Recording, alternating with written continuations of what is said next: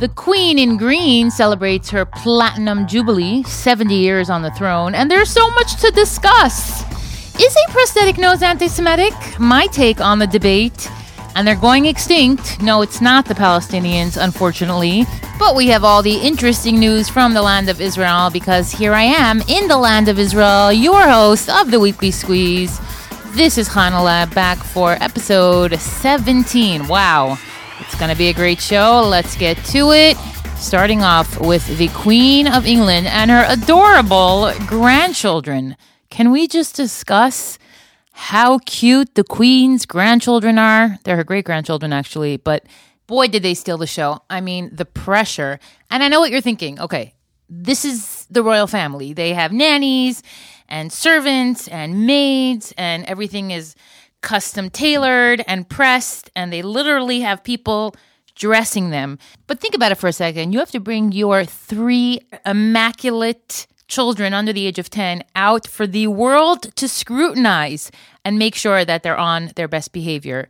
Was it perfect? No, but that's what makes it so real. And for the first time, I think people around the world were able to relate to the royal family watching Princess Kate with her son making faces. I think at some point he put his hand over her mouth to shush her. Now, we all have experiences with our 4-year-old that makes us want to dig a hole and disappear into that hole. Well, Princess Kate, she has people who can dig that hole for her. That's how rich she is. And there were those moments. Well, I guess she also struggles with her kids, her children who've probably never seen the inside of a grocery store or been denied anything ever. But still, it was charming, it was cute, it was realistic, and probably one of the only relatable things if you've ever taken your kids to show. But here she was celebrating the Queen, 70 years as ruler of the United Kingdom and the 15 countries in the Commonwealth realm. Crazy. I personally am fascinated by the fascinators, which is probably why they're called fascinators, because how do they stay on? And you have to be a certain type to wear that kind of hat. I was actually at the Kotel for a bar mitzvah last week, and there was a family celebrating, and their son was reading from the Torah, and one of the women were wearing one of those sideways hats that you just have to be a certain type to wear, or else it just looks like you're wearing a plastic plate stuck on your head. But Princess Kate looks so stunning. She's wearing a gorgeous white suit and beautiful sapphire earrings that once belonged to her mother-in-law, Princess Diana. Everything is modest and perfectly tailored. Oh, and she's so thin. She's so stunning. I'm a little obsessed. I just love how modest and refined she is. It's just so refreshing. One of my kids asked me on Shabbos, how come I can't get a second piercing in my ear? So after I got up from the floor, even though I knew this day would come, I said, you know why? Because Princess Kate, look at Princess Kate. She's so elegant and so classy. Does she have 2 holes in her ears? No, she does not. That's right. Why? Because it's classy. It's just classy to be refined and simple and not need to make extra holes in your body more than what's, just regular. Just be beautiful. She doesn't have highlights and she's not wearing Meshuggah shoes, and everything is just elegant and refined and the colors are perfect. This is what it's about. When we tell our children, Kol Kvuda Bas Melech Penima, this is a perfect example of a princess. Obviously, she's not a Jewish princess, but she is a princess who holds herself regally and dresses appropriately for the part.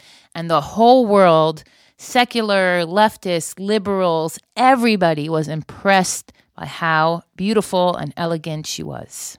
Now, let's just talk about this little blue sailor suit that Prince Louis, 5th to the throne, is wearing. I've seen this before because my brother had it, and in the 80s, this is what we wore.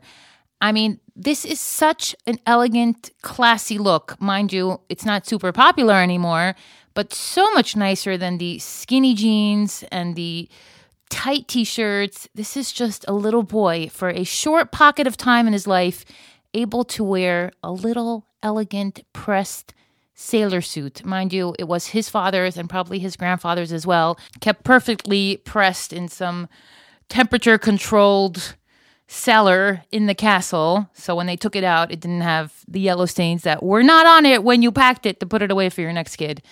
But still, so cute. I don't know how we became a nation of schleppers, but seeing the princess and seeing the royal family in their lace Italian socks and their patent leather shoes and their beautiful, classy clothing just reminded me what we once were and what we have become. We are a nation of croc-wearing, tie-dye T-shirt donning slobs. We are a nation of people who fly in our pajamas. We wear cargo pants, not because we're active, but because it has a lot of pockets. You know, the next time your daughter says, but nobody wears pantyhose. Yes, Princess Kate is wearing pantyhose. I actually saw her in the pantyhose store online with me, okay? Princess Kate does not go with bare feet. Not because of tznius reasons, just because classy women wear pantyhose when they're dressed up at a wedding or in public in front of a lot of people. Just the bare feet. Save it for the beach, girl. Save it for the beach. I also love the green that the Queen's wearing. I love that she wears one color. She's like so consistent in that way. My mother-in-law also, we always laugh that she looks like the Queen of England when she wears her suits, her outfits with the matching bag, with the matching jewelry, with the matching sweater. It's all purple, it's all blue, it's all green. Everything exactly like the Queen of England. Literally exactly like the Queen of England, except that one of them has jewelry that's priceless and another one has jewelry that's worthless. Well, it's not worthless, but you know. My mother-in-law can afford a dowry or two with her Bukharian jewels, but it's not the Queen's jewels. But the Queen could do whatever she wants as long as she doesn't have any sovereignty here in the land of Israel. I've been reading the history of Jerusalem over the last few days. And yeah, the British. Did you know that the British also had control over Israel for a short amount of time until they realized we can't help these people. We're just going to leave the Jews and the Arabs and let them hash it out by themselves, which we've been doing happily ever after. But Bezrat Hashem, we will soon have our own kingdom, our own monarchy, and Mashiach ben David will once again reign over Israel, Yerushalayim, and the Jewish people. And we too will have fancy parties and jubilees and hakel, and we will wear beautiful linen and lace clothing, and our daughters will be royal princesses of the Jewish nation. Say amen. Holla. It's the Queen sitting here and I don't stop. All right. The Weekly Squeeze has been brought to you by dailygiving.org/concert.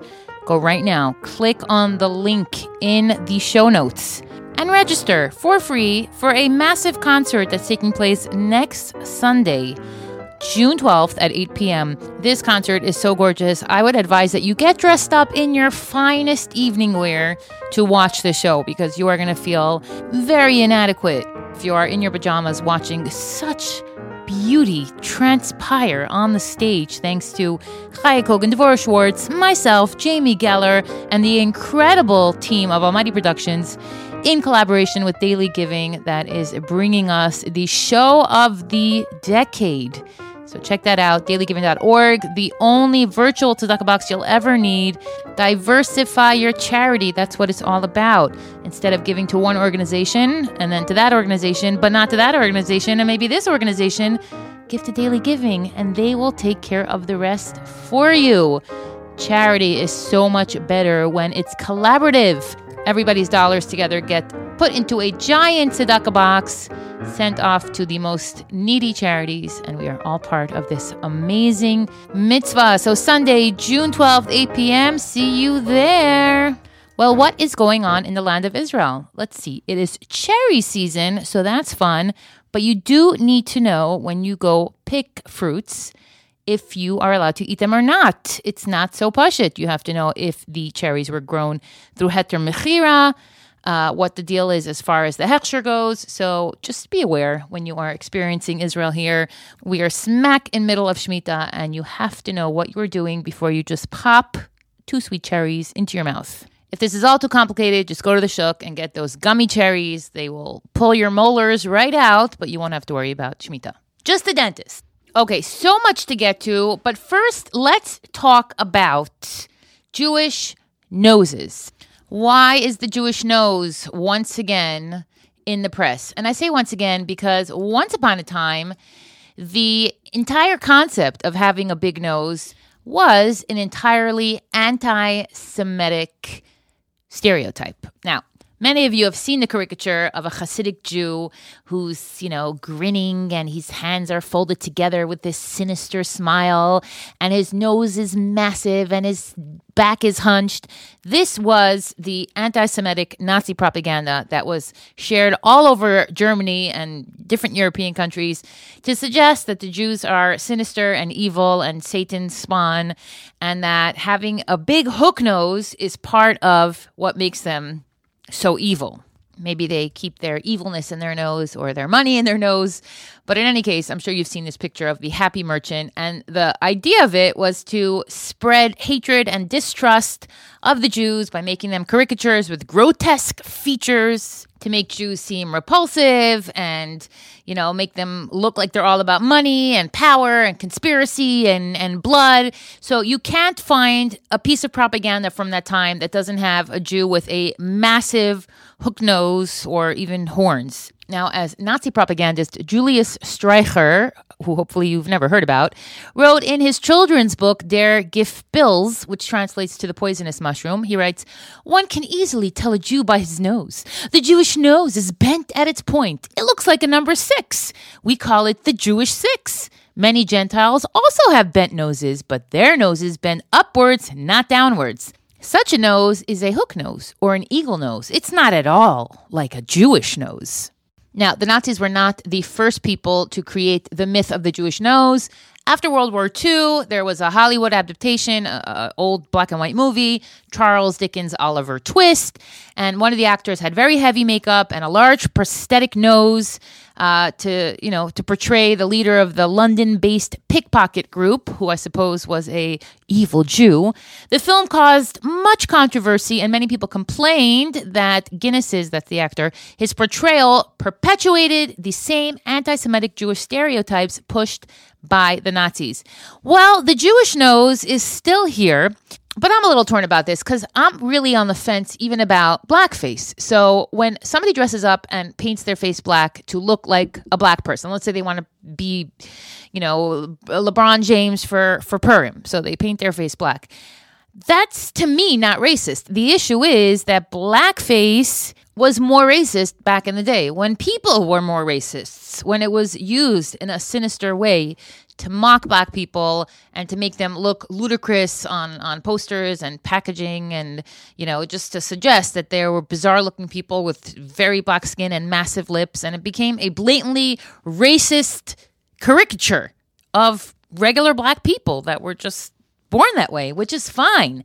It's okay to have a black face. It's okay to have a big nose. It's okay to have slanted eyes. Hashem made us all different with unique qualities that are distinctly human. All giraffes and all zebras pretty much look the same. Try to identify one from the other in the jungle. Good luck with that. But human beings were distinct. You can tell based on a person's skin color, on the size of their eyebrows, on the color of their hair, where they're from, where they grew up, what their origin is, what their nationality is. And that is a beautiful thing. The problem is when people use it as a racist caricature to clump people together and infer from that they're evil, that their physical facial components or what makes them a person physically suggests that who they are internally. So Jews have big noses.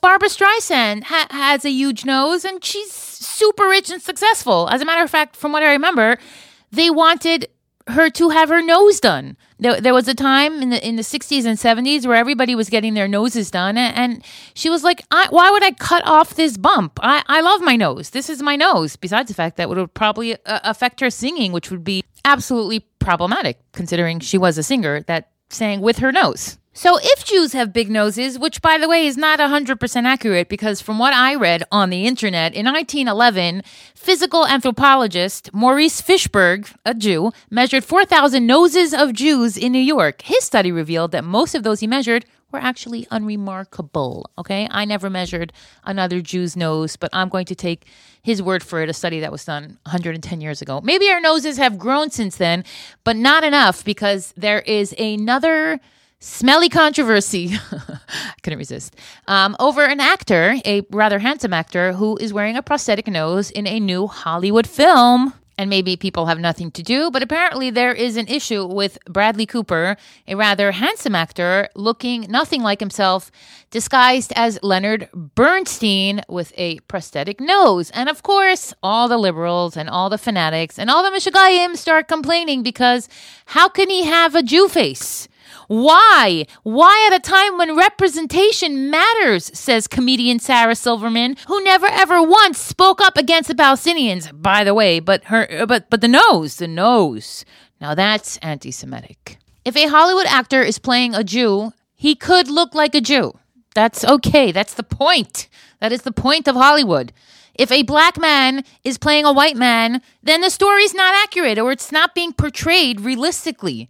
I don't know what the drama is about. Hollywood is supposed to be magic. It's supposed to be not real. That is literally the point of it. So if you have a problem with Bradley Cooper's prosthetic nose, then I just think you should keep your nose out of this business. That's right. And Sarah Silverman, if you have a problem with the way Jews are being depicted in media, maybe you should refine the way you speak. Because you single-handedly have brought the entire reputation of the Jewish people down a notch or two thanks to your profane, absurd, and perverse comedy routines. You know what they say, you can pick your friends, you can pick your nose, but you can't pick your friend's nose. That's right. See, that's a funny joke about noses that's not perverted, something you can try, Sarah. Okay, moving along from noses to arms, the Army, the IDF. All right, that's a transition. I'm going to stick with it. The IDF is having a issue. Now, I know that many of you don't know or understand the IDF mentality for the most part. And honestly, I didn't either. Before I moved here, I knew there was an Israeli army. I knew there was a conflict of interest when it comes to yeshiva bachrim and, you know, Hasidic Jews and Frum Jews and women joining the army, and the army being a very secular environment.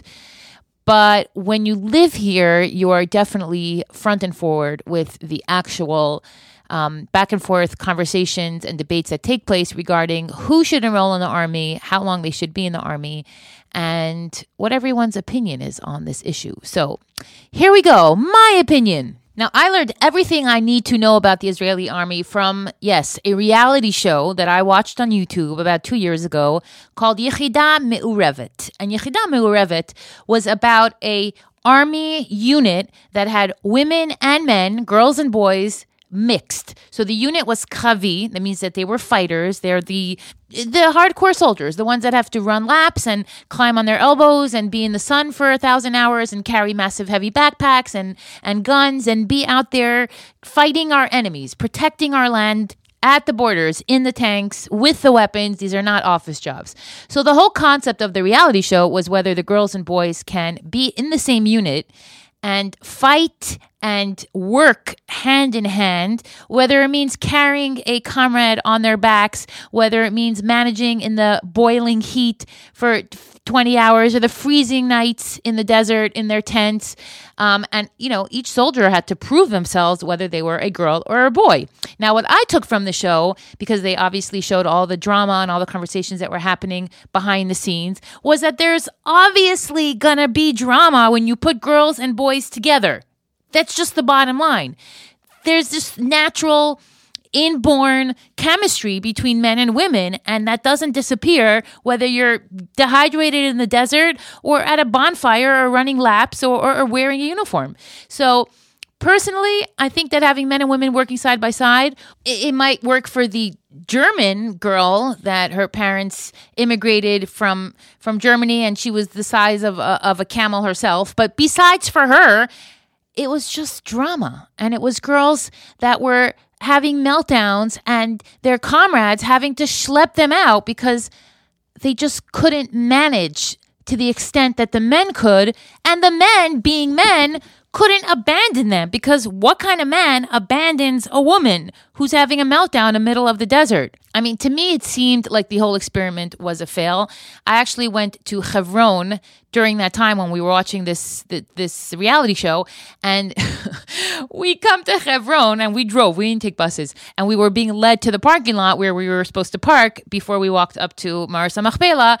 And one of the soldiers from the show was in charge of parking. I was like, hello, you're Kavi.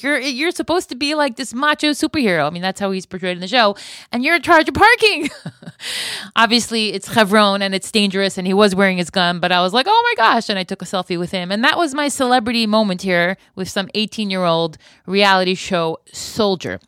So what do I think about women in the army? Well, I'm very traditional when it comes to that. I don't want women to be in the army. I don't think women should be in the army. Fighting is a man's job. Now, if there are women who want to be in the army, and there are plenty of opportunities for them. There are plenty of skills that are needed and put into use every day here in this country.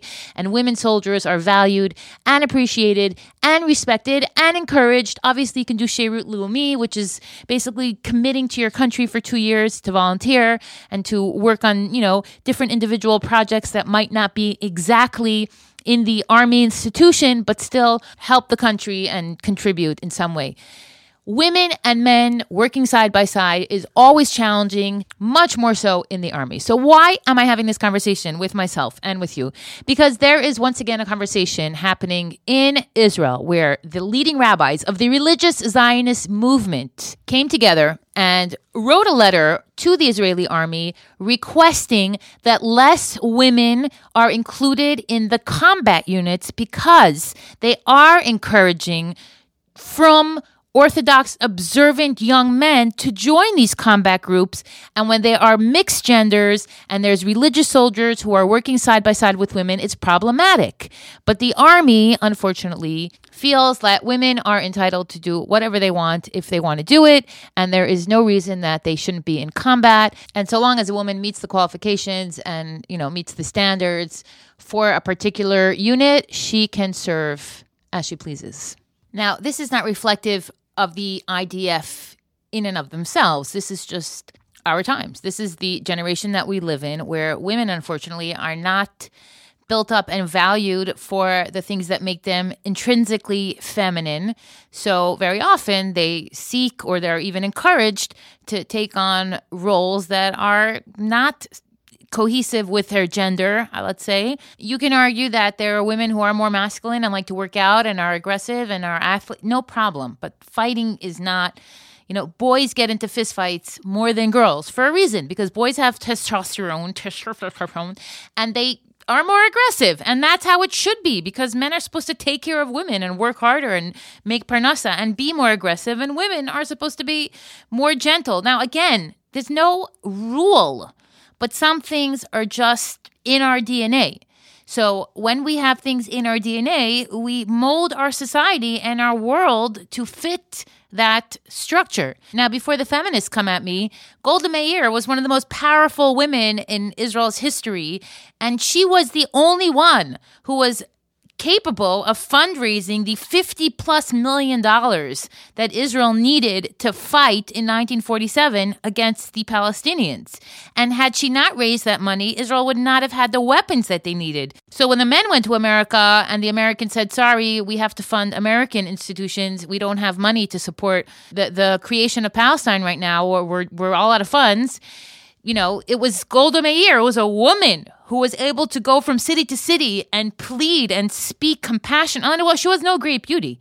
It was just she had the capacity to do something that the men couldn't do. So women and men have different roles, and everyone should embrace the roles that are most suitable for their nature, for their characteristics, for the intrinsic way that Hashem made us. And I believe when we do that, we will be the most successful, whether we're fighting in the front lines or working at an office or jumping out of an airplane. It doesn't matter. But every single person has to be honest with themselves and ask themselves, am I doing this because I have something to prove? Now, if the answer is yes, then, think about it. And if the answer is no, by all means, jump out of an airplane. Unless you're my kid. If you're my daughter, then you just stay at home and don't even think about jumping out of airplanes or doing anything that puts your life in danger.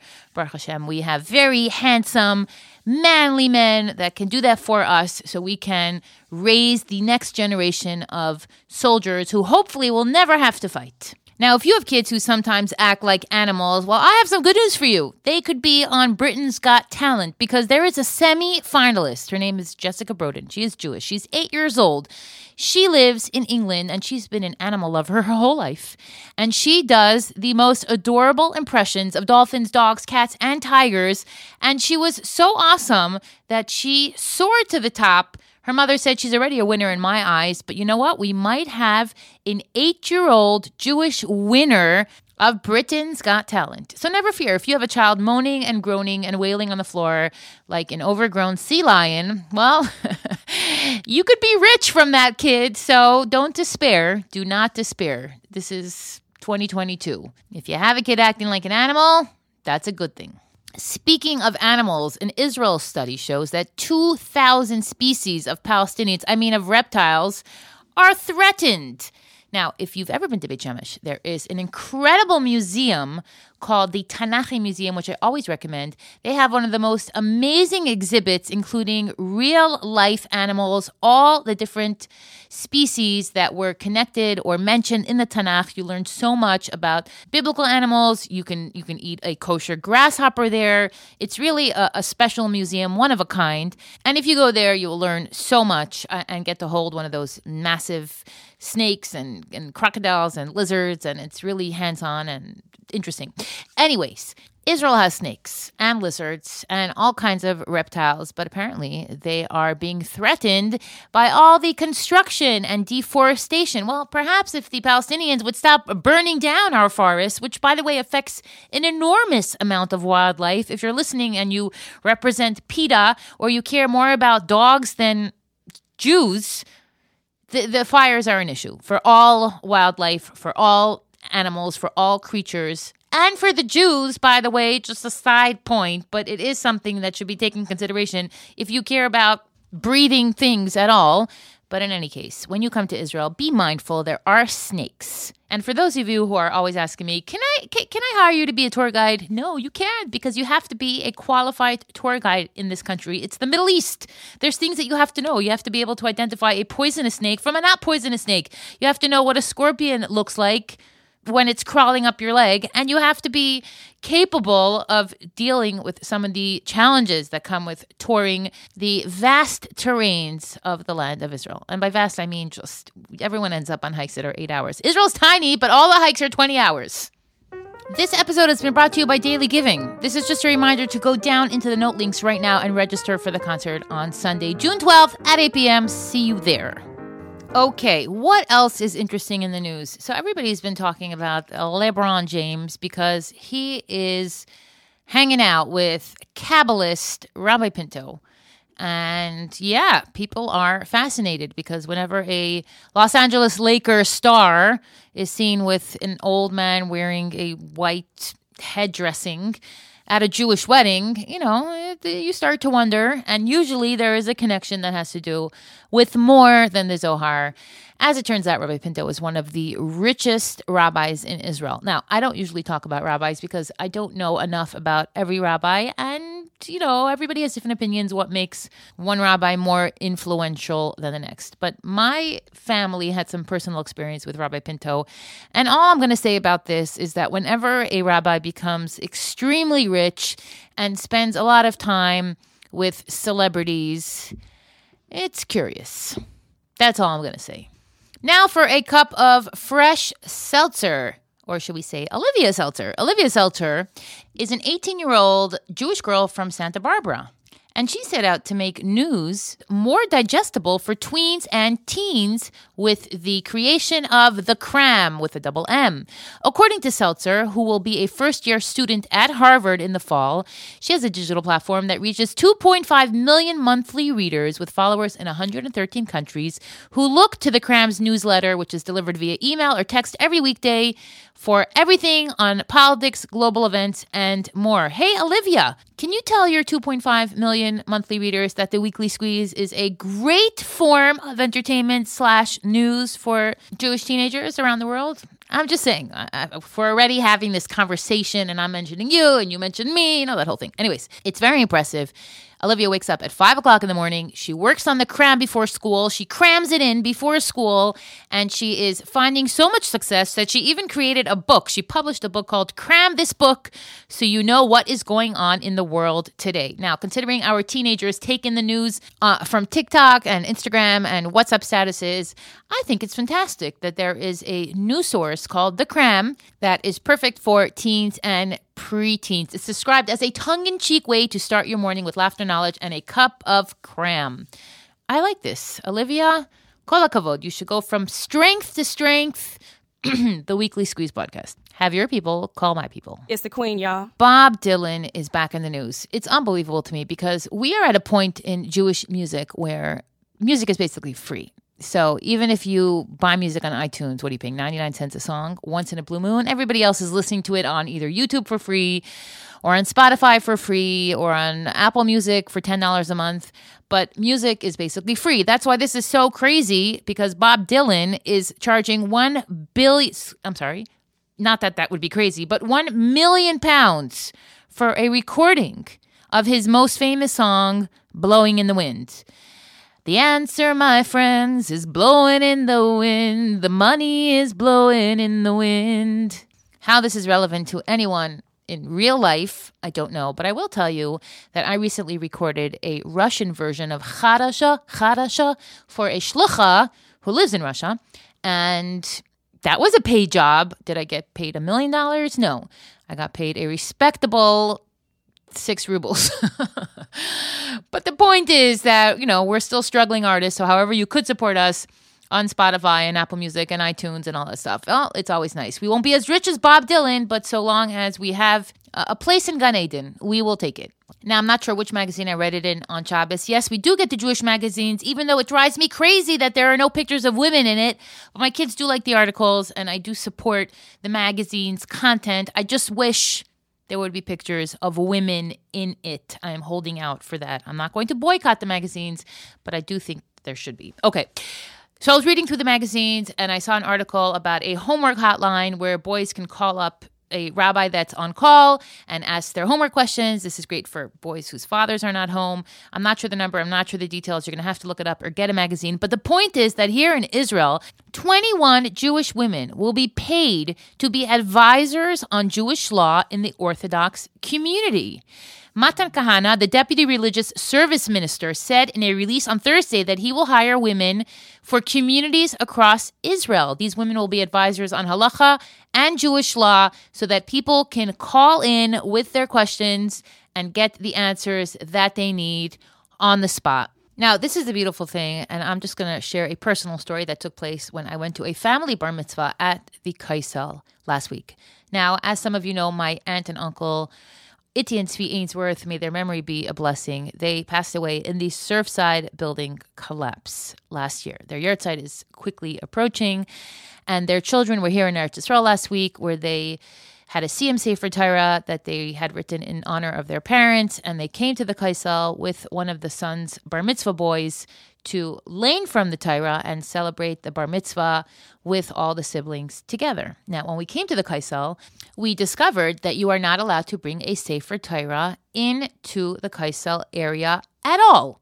So here, the father of the bar mitzvah boy is holding a Sefer Torah that was just completed in honor of his parents' yahrzeit a year ago, and security is not letting him bring the Torah to the wall. Now, why wouldn't you be allowed to bring a Torah to the Kaisel? It sounds absurd. Well, the reason that you can't, and this we found out after we spoke to the rabbi of the Kaisel, Rabbi Shmuel Abramowitz, his name is, he made it very clear that the rule is the rule and he's not bending it. But because of the Reform Women of the Wall and this Mishagas, where they are determined to lane from the Torah at the Western Wall, simple solution. No Torahs at the wall. Absolutely no Torahs are allowed to be brought in besides the Kaisel's Sefer Torah, which remain at the wall consistently. And this way, no one will give a Sefer Torah to the women of the wall that they could lane from. So because of the Verstunkene women of the wall, my cousins couldn't lane from a Sefer Torah written in their parents' name. So thanks for nothing, women of the wall. Shame on you. This is a perfect example of Isha bona, Isha horeset. Women build and women destroy. So kol hakavod to Israel for supporting women who build and not women who destroy. Now let's talk about social media, my favorite thing in the world. I don't care if the Jewish magazines don't like it. Until you give everybody free advertising, don't bash social media. This is what we have, and we're going to use it the best way possible. So here we have a cute little clip of Shlomi Dax singing at Farbrengen in 770. Even though he's not a Lubavitcher, he's part of a choir wearing red vests and big 80s glasses. And he's singing one of my favorite Lubavitch songs, Wake Up Yidden. And this is absolutely the cutest thing. Thanks for sharing, Shlomi Dax. Now, what else is going on in the world? Let's see. Meir Kay is in Israel. And I know this because whenever Meir Kay is anywhere, we know about it because everything he does is just full of bravado and excitement. So, hi, Meir Kay. Maybe we'll bump into you at some point eating ice cream on Ben Yehuda. If you are listening in Paris, Yaakov Shweki, your favorite Sephardi singer, will be in your neck of the woods next week. So that's cool. Yaakov Shweki in Paris. Lipa Schmelzer has a new music video out. I'm not a huge Lipa Schmelzer fan. I like him as a person. I don't love his music. I don't love his style. But this is a beautiful video. So check that out if you are into the Schmelz. But whatever you are into, make sure that you subscribe to the Weekly Squeeze podcast because that, my friends, is going to keep you in the know. Like, share, drop a link into a family WhatsApp group, and let the world know that the Weekly Squeeze is where it's at. We will see you next week.